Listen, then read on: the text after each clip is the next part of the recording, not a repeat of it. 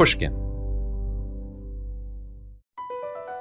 BP added more than $70 billion to the U.S. economy in 2022. Investments like acquiring America's largest biogas producer, Archaea Energy, and starting up new infrastructure in the Gulf of Mexico. It's and, not or. See what doing both means for energy nationwide at bp.com/investing in America. Small business owners, this one's for you. Chase for Business and iHeart bring you a new podcast series called The Unshakables.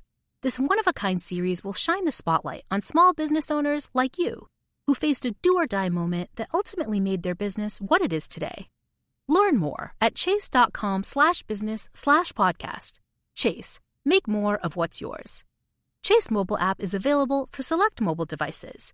Message and data rates may apply. J.P. Morgan Chase Bank, N.A. member FDIC. Copyright 2024, J.P. Morgan Chase & Co.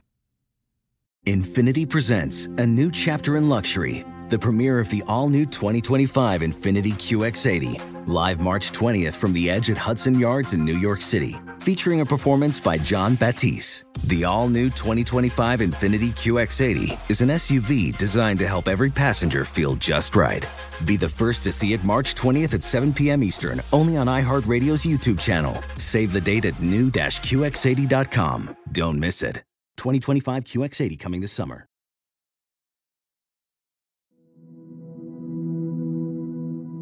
I'm Miles Johnson, and I'm an investigative journalist with the Financial Times. And the story I'm going to tell you, it's not a love story, but it starts with a wedding. It's a wedding that takes place in Dubai in 2017. It's a hot summer's day at the Burj Al Arab, one of the most expensive hotels in the world. It's a skyscraper shaped like the sail of a ship, rising up from the glittering water of the Persian Gulf. Guests can arrive across a private bridge in the hotel's fleet of Rolls-Royce Phantoms, or fly in, landing on the helipad on the roof. The wedding party that day has been told to keep things discreet. No photos and no social media. Security is tight. The groom is a young Irish entrepreneur, and some of his most important business partners have come to celebrate his big day. But these aren't your average businessmen. Some of them hang priceless stolen masterpieces on their walls. They've got multiple passports with multiple identities, and they can order the assassination of almost anyone, anywhere in the world. Because this isn't just a wedding. This is an international crime summit. It's a meeting of what will come to be known as the Dubai Super Cartel, a shadowy criminal network that controls a multi-billion-dollar cocaine empire spanning the globe. Over the years, I've written about a lot of different things, but more recently, you could perhaps describe my beat as the places where crime and business collide. I've written about Russian billionaires who control private mercenary armies and the Italian mafia laundering their cash through the City of London. I've covered Vatican financial scandals and spy rings that smuggle microchips. Because crime is a business, and modern organized crime groups, they're increasingly run like multinational companies. They have thousands of employees, complicated logistical supply chains, and even investment portfolios. It's a big economic story, but you don't usually read about it in the business pages. Because reporting on international crime groups in the same way we'd report on a blue-chip corporation, well, it's hard. Crime bosses, they don't usually have PR teams you can ring up. And mafias, they don't publish audited accounts or glossy annual reports. But the money generated by organized crime is vast. And most of the time, it's invisible. It's like this ocean of shadow cash. We know it's there, but we can't ever really see it. It's trillions of dollars. And it fuels things like weapons trafficking and war. It can even topple governments. And the men celebrating at that wedding in Dubai, they've come up with a new model of organized crime. And it's become so successful that by 2017, police believe that they control a third of Europe's cocaine market, worth billions of dollars a year. When I first came across the Dubai Super Cartel, it seemed like something from a film. Something almost ridiculous, like Spectre from James Bond. I needed to find out more, so I started talking to people. I met with sources in law enforcement, undercover agents, spies. I got hold of legal documents and investigative dossiers. And then I realized this isn't just a story about crime. This is a story about a secret economic war. It's a story about who gets to control how money moves around the world and whether Western governments can keep hold of that power as the rules-based international order breaks apart. Because I discovered that the Dubai super cartel, they're not just hiding from governments, they're working alongside them. But my first clue to understanding how this group of criminals became so rich and so powerful, it took me somewhere that's a million miles away from the bling of a Dubai wedding. Because one day, I was speaking to a source, and they told me something I just really wasn't expecting. They said, if you really want to understand how all of this works, you have to go and look at a murder in a small town in the Netherlands. This is Hot Money Season 2, The New Narcos. Episode 1, Murder Brokers.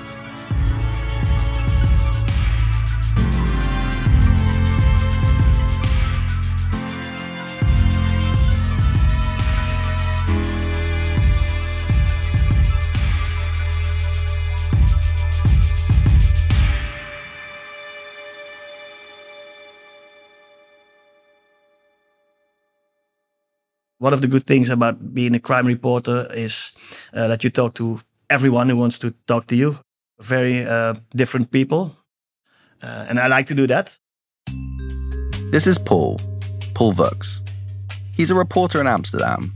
And for more than 20 years, he's been working the local crime beat for Het Parool, a daily city newspaper. Paul wears black t-shirts and a leather jacket and has a gold hoop in one ear. He's old school. He's not posting hot takes on social media. When I first met Paul, it didn't take long before he showed me his bike. He rides it everywhere, down cobblestone streets and squares and along beautiful canals, going to coffee shops and bars to meet his sources. But if that sounds a bit quaint, there's a far seedier side to Amsterdam that keeps a crime reporter like Paul pretty busy. Because Amsterdam is famous for its beauty, but it's also well known for its red light district, its relaxed drug laws, and a vibrant criminal underworld. And that means Paul always has plenty to write about. Like all good crime reporters, Paul works his beat. He speaks to everyone. He talks to police officers, lawyers, the local prosecutor's office. But Paul is also always cultivating his underworld sources. I try to build my network step by step because, as you might know, as a crime journalist, your colleague cannot give you his or her network. That's not possible. And he learns early on that criminals, well, they care about journalistic standards too. A notorious underworld figure reaches out to Paul about a mistake he thought he'd made in one of his articles because he wanted to set the record straight. But the first time, of course, I thought where to meet, how to keep it safe. I learned quite fast that some public space as a coffee bar is the best place to sit. Or at an airport where everybody knows there are lots of cameras, there's a lot of security, nothing will happen there. You'll know for sure that all eyes will be focused on you. As a criminal and we don't fit in. So if something weird would happen, everybody would be a witness. And they know it as well. Back in 2015, Paul is busy covering crime in Amsterdam. Muggings, rival gangsters trying to kill each other, batches of dodgy drugs that put people's lives in danger. These seem like the sort of things you'd imagine happen in any big city. Then one morning in December, he gets a call. It's from the police department. A man in his 50s was shot with one bullet in the head and standing next to his van, going to work. From Amsterdam, I went to Almere, which is a 20-minute ride. Is it somewhere you expect there to be shootings, murders? You know, what sort of area is this? Are there lots of crime there? What's it like?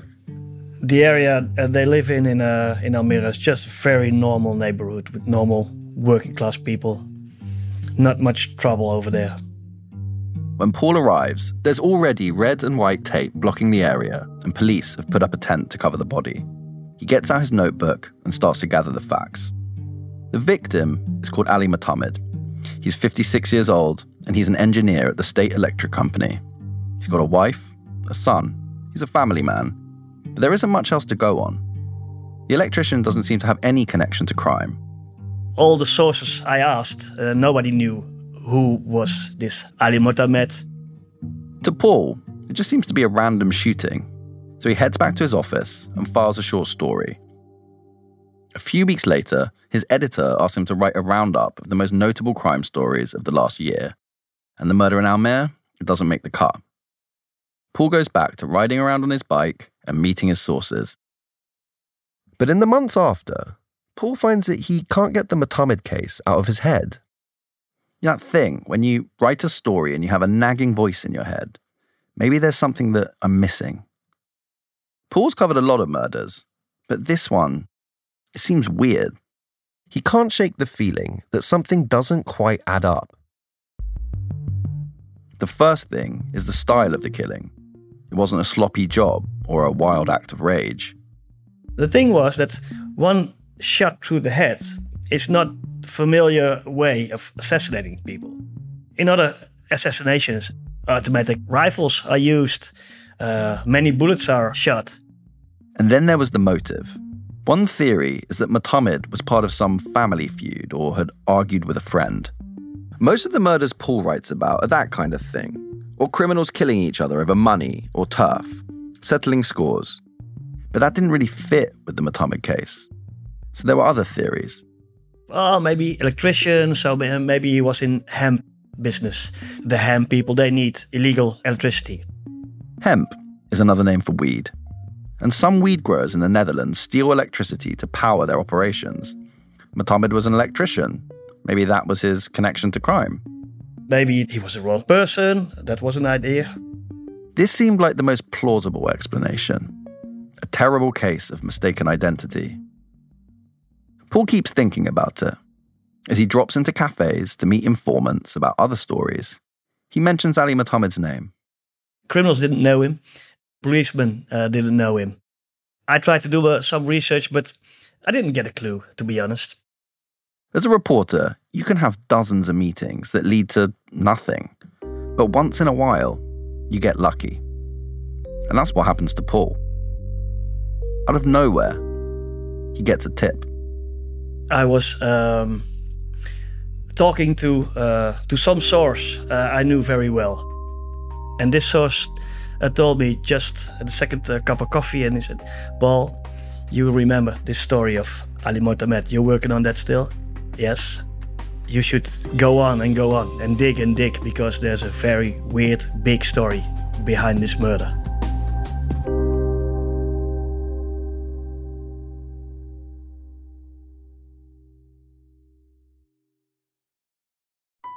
BP added more than $70 billion to the U.S. economy last year by making investments from coast to coast. Investments like acquiring America's largest biogas producer, Archaea Energy, and starting up new infrastructure in the Gulf of Mexico. It's and, not or. See what doing both means for energy nationwide at bp.com/investing in America. Witness the dawning of a new era in automotive luxury with a reveal unlike any other as Infiniti presents a new chapter in luxury, the premiere of the all-new 2025 Infiniti QX80. Join us March 20th live from the Edge at Hudson Yards in New York City, featuring an unforgettable performance by Grammy and Academy Award-winning singer, songwriter, and composer, Jon Batiste. The all-new Infiniti QX80 is unlike any luxury SUV you've ever seen. Smart enough to anticipate your needs, even before you do. Every line, curve, and detail was thoughtfully crafted, so everything for every passenger feels just right. Don't miss it. Mark your calendars and be the first to see it March 20th at 7 p.m. Eastern, only on iHeartRadio's YouTube channel. Save the date at new-QX80.com. 2025 QX80 coming this summer. Small business owners, this one's for you. Chase for Business and iHeart bring you a new podcast series called The Unshakables.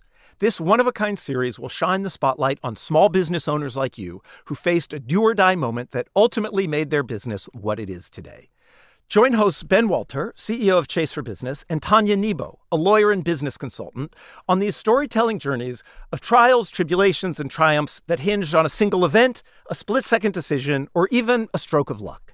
Whether the story is about a warehouse going up in flames or a former partner stealing a whole roster of clients, each episode will showcase the grit, determination, and resourcefulness a small business owner needed to turn a pivotal situation into a springboard for success. Listen to The Unshakables now and learn more at chase.com/business/podcast. Chase, make more of what's yours. Chase mobile app is available for select mobile devices. Message and data rates may apply. JP Morgan Chase Bank, N.A., member FDIC. Copyright 2024, JP Morgan Chase & Company.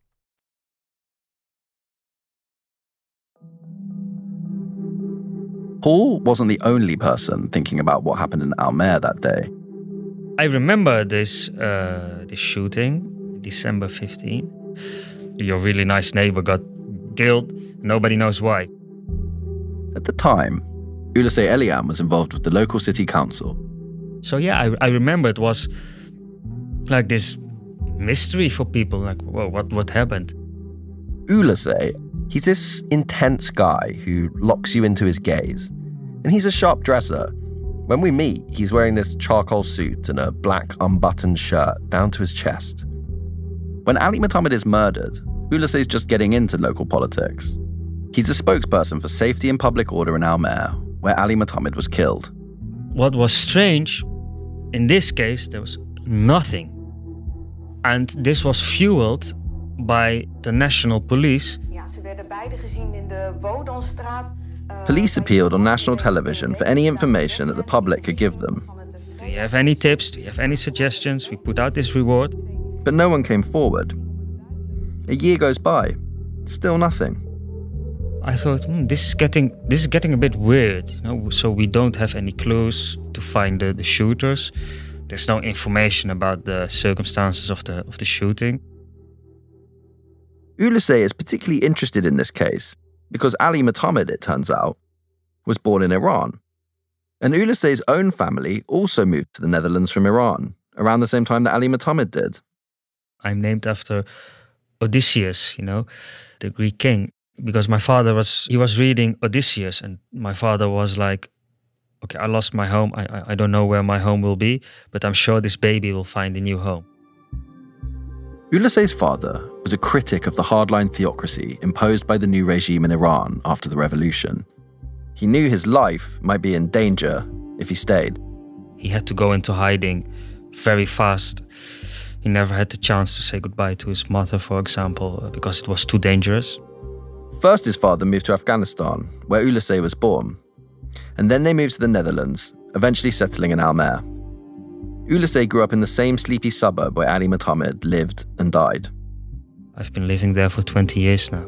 And the funny thing is, or the special thing, it also relates to my history, like it's a new city. The province, one of the nicknames is like New Land because it's built from water. Yeah, and my family came to a new land, started a new life. So yeah, it all connects really nicely. Ulysse's father became a law professor, and he kept speaking out against the Iranian regime from his new home. But there was a cost. And this became a reality when the family moved to Almere. His father started getting serious threats. At that time, my father received massive security protection. I was young. You're still focused on things you do when you're at that age, playing football, trying to enjoy life. But yeah, when you see your dad being transported with multiple bodyguards, yeah, of course your life changes. So decades later, when an Iranian man is shot in his hometown, it gets Ulysse's attention. Even more so when police finally share what they've pieced together from CCTV footage. It shows that the idea the assassins made a mistake looks less and less plausible. This was a meticulously planned operation. The police report is a difficult read. It's a chilling account of a cold, premeditated murder, planned over weeks. and it reveals that the killers made 2 failed attempts in the days before Ali Mohammed was shot. On December 11th, 2015, at around 6:15 in the morning, a blue BMW drives slowly down a dark suburban street. The driver stops outside one of the houses and turns the car's headlights off. Inside, Ali Mohammed is getting started with his day. Usually, he leaves his house at 6:45, but today he has a job nearby. So he leaves later, at 8:30 a.m. At about 8 a.m., the driver of the BMW turns the car back and leaves the street. A few days later, Monday, December 14th, the BMW arrives, again at around 6:15. It's a regular work day, and Mohammed walks out of his front door a little before 7. A neighbor is also leaving their house at the same time, and the driver of the BMW spots him and Mohammed and drives off. Tuesday, December 15th, the BMW appears at 6 o'clock. Mohammed's wife and teenage son are asleep upstairs as he steps out of his house and shuts the front door. It is dark outside. No neighbors around this morning. As the electrician walks towards his van, a man walks up behind him and shoots him in the head. Mohammed slumps to the ground, and the shooter gets back in his BMW and the car speeds off. They hit him directly, left with the car. I think, if I remember correctly, BMW 5. They went to the specific spot in another part of Almere, burn the car, and they leave. The BMW was found burned out a few miles away, and witnesses saw 2 men walking off. It has all the signs of professionals in the criminal circuit. So that made it even more strange, like, okay, this is really professional, and still we don't have any idea why, who. This is the point that I started to see the first flicker, to realize what a murder in a small Dutch town could have to do with the super cartel, and what that could mean. Because Paul has kept on digging, and he's made an unbelievable discovery. And I remember reading it, and I think it was on a sunny Monday morning, and I immediately, I knew, I felt in all my body, I knew, wow, this is crazy. In 2018, Paul breaks a big story. And it's not about the murderers, but it's about the victim. I found out that Ali Mohammed was not Ali Mohammed, the electrician. He was an electrician, yes. But he lived in Holland with a false identity. Ali Mohammed was in reality an assumed identity. The electrician from Almere had been living a secret life, one so secret that even some members of his own family didn't know who he really was. Ali Mohammed was Mohammed Reza Kolahi Salmani. And when he was 23 years old, he placed the bomb, which blew up 74 people of the Islamic Republican Party in Iran. This happened in my city, quite close to where I live. And probably the regime, the whole reason I'm in Holland, they were able to find someone who they were looking for like, at that time, like 35 years. Who was like one of their prime targets because they wanted revenge. My dad always warned me, they're dangerous. And, they found him. These are not bedtime stories, this is getting real.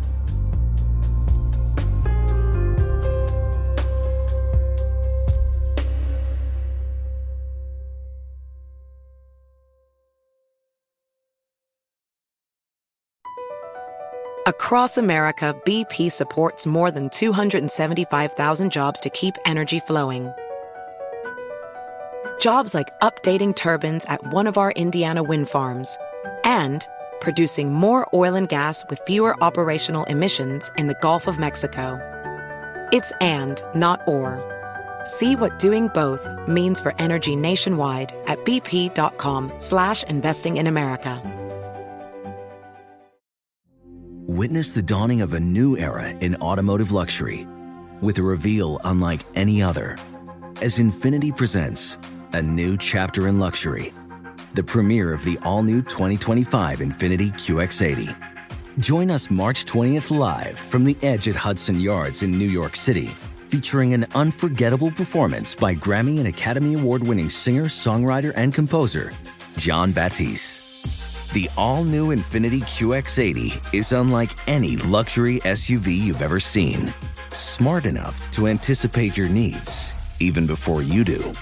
Every line, curve, and detail was thoughtfully crafted, so everything for every passenger feels just right. Don't miss it. Mark your calendars and be the first to see it March 20th at 7 p.m. Eastern, only on iHeartRadio's YouTube channel. Save the date at new-QX80.com. 2025 QX80 coming this summer. Small business owners, this one's for you. Chase for Business and iHeart bring you a new podcast series called The Unshakables. This one-of-a-kind series will shine the spotlight on small business owners like you who faced a do-or-die moment that ultimately made their business what it is today. Join hosts Ben Walter, CEO of Chase for Business, and Tanya Nebo, a lawyer and business consultant, on these storytelling journeys of trials, tribulations, and triumphs that hinged on a single event, a split-second decision, or even a stroke of luck. Whether the story is about a warehouse going up in flames or a former partner stealing a whole roster of clients, each episode will showcase the grit, determination, and resourcefulness a small business owner needed to turn a pivotal situation into a springboard for success. Listen to The Unshakables now and learn more at chase.com/business/podcast. Chase, make more of what's yours. Chase mobile app is available for select mobile devices. Message and data rates may apply. J.P. Morgan Chase Bank, N.A., member FDIC. Copyright 2024, J.P. Morgan Chase & Company. Sometimes you get a glimpse of something, the edge of what seems like it might be a much bigger story, and it leads you into a whole new place, a place where you're not quite sure what's going on, and it's hard to know even where to start. That's where Paul finds himself after he learns about Ali Muhammad's past. I had no sources at all in Iran. I had no sources at all in geopolitical world. This clearly isn't a local murder case in a small town anymore. Paul has been pulled into what looks like a targeted assassination plot in the heart of Europe. But he doesn't have any proof, just a strong theory. Ulysse is looking for answers too. He posts online about the case and wonders, does anyone know more about Muhammad? Or how the Iranian regime might have found him? And Ulysse's posts, they catch Paul's attention. Paul called me. Okay, I saw your questions. Let's talk.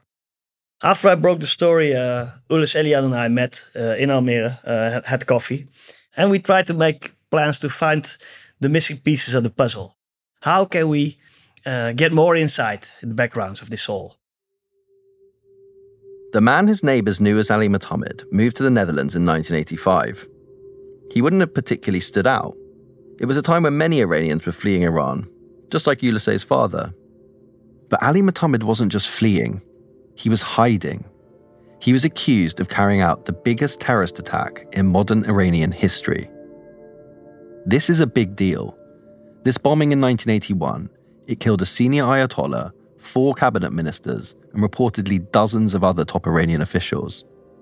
Muhammad fled Iran after the bombing, but was found guilty in absentia and sentenced to death. We don't know much about his years in the Netherlands, but we do know that he adopted a new identity and built a new life. He married a woman who was originally from Afghanistan, they had a son, and Muhammad got a job at the local electric company. For years, he led a simple suburban life. He went to work at the same time most days. His neighbours thought of him as punctual, trustworthy. No one really knew much more about him. But secretly, Muhammad knew that the Iranian regime was still looking for him. So he was incredibly careful. Reportedly, he didn't even tell his wife his true identity until a few years before his death. And his son had no idea about Muhammad's past. I keep thinking about the loneliness and the isolation of someone who's bearing this huge secret from the people in their life who they're closest to. Someone who spent almost his entire adulthood trying to stay one step ahead of people he knew were trying to kill him. Mohammed was careful to avoid his photograph appearing on social media, but not long before his murder, he seemed to have slipped up. A single photograph of him went up on Facebook, celebrating his teenage son's high school graduation. And months later, a BMW pulled up outside his house early in the morning. So this is a story I've been told to look at. The murder of a man living a secret life. A man on the run from a powerful regime. At this point, I can't see the connection between this murder and the Dubai super cartel. But then a few months later, something happens that takes us one step closer to understanding how all of this works. In April 2016, 2 Irish detectives arrive at a residential address not far from Dublin city centre. They have a search warrant because they've heard that an apartment in this building is being used as a safe house by Ireland's most powerful and dangerous criminal organisation. But inside, there are no Irishmen. Instead, the officers find a short man with a large belly who speaks only broken English. It's clear the man is rich. He's wearing bright blue designer sneakers covered in studs. When the detectives search the flat, they find 13,000 euros in cash and 2 Rolex watches. What's less clear is his identity. He has 2 different IDs, one Dutch, one Belgian, each with a different name. I remember the morning in which he was arrested, and I can tell you nobody knew who he was. Seamus Boland is Detective Chief Superintendent in the Irish Police Force. His officers raided the apartment that day. He was arrested for possession of false documents, and there was no certainty about his identity at all. The police take him to the station and send his fingerprints and photo off to law enforcement agencies around the world. It's following his arrest and us issuing an assistance request across Europe that within a number of hours, the Dutch police were in touch with us and they identified him from the photographs and fingerprints immediately. And senior Dutch police officers boarded a plane immediately and flew to Dublin. The Dutch police know who the man is. So does Paul Vux. He was very well known and notorious in the Amsterdam crime scene. His name is Naufal Fassi, and Paul calls him by his nickname, Noffel. He's wanted for a string of drug-related murders. He was seen as a guy who would do anything for money, who would be able to do very serious crimes without blinking his eyes. Paul doesn't know it yet, and nor did the police. But the man who sent 2 assassins to murder Ali Mohammed, it was Noffel. Noffel's a murder broker. He can arrange the killing of anyone, anywhere, with just a couple of messages sent from his phone. And the people hiding the murder broker in their Dublin safe house, Seamus knows exactly who they are. That organised crime group has been the primary group for the last 20-25 years that built the networks supplying drugs and firearms to this jurisdiction without a doubt. That organised crime group, the people who are hiding the murder broker in their safe house, they're at the heart of the super cartel. They're the men who gathered that day for the wedding in the luxury hotel in Dubai. But if Ulisse is right, this isn't just a murder. This is a state-sponsored assassination. And it raises a big question. What is the link between Noffel, the broker, and Iran? Why would a hitman working with top cocaine traffickers murder someone, apparently on behalf of a government? And if that's what happened, what does that tell us about the transformation of international organised crime? To find out, we're going to Ireland to talk to someone who's been following the family at the heart of the super cartel from the very start. You don't know if somebody behind that door has a gun. The adrenaline is flowing, your heart is racing. Anything could go wrong.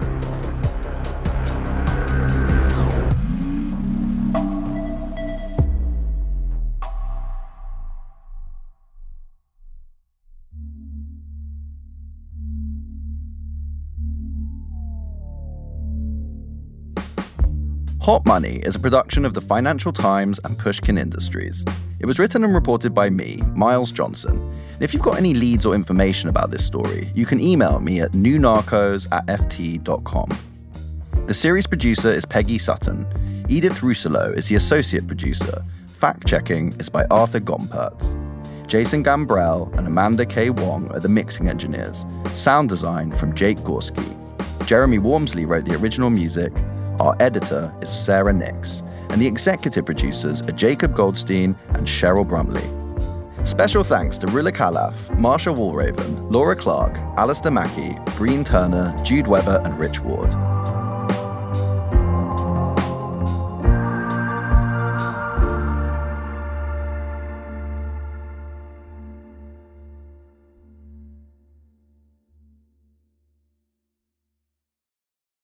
Infinity presents a new chapter in luxury, the premiere of the all-new 2025 Infinity QX80, live March 20th from the Edge at Hudson Yards in New York City, featuring a performance by John Batiste. The all-new 2025 Infinity QX80 is an SUV designed to help every passenger feel just right.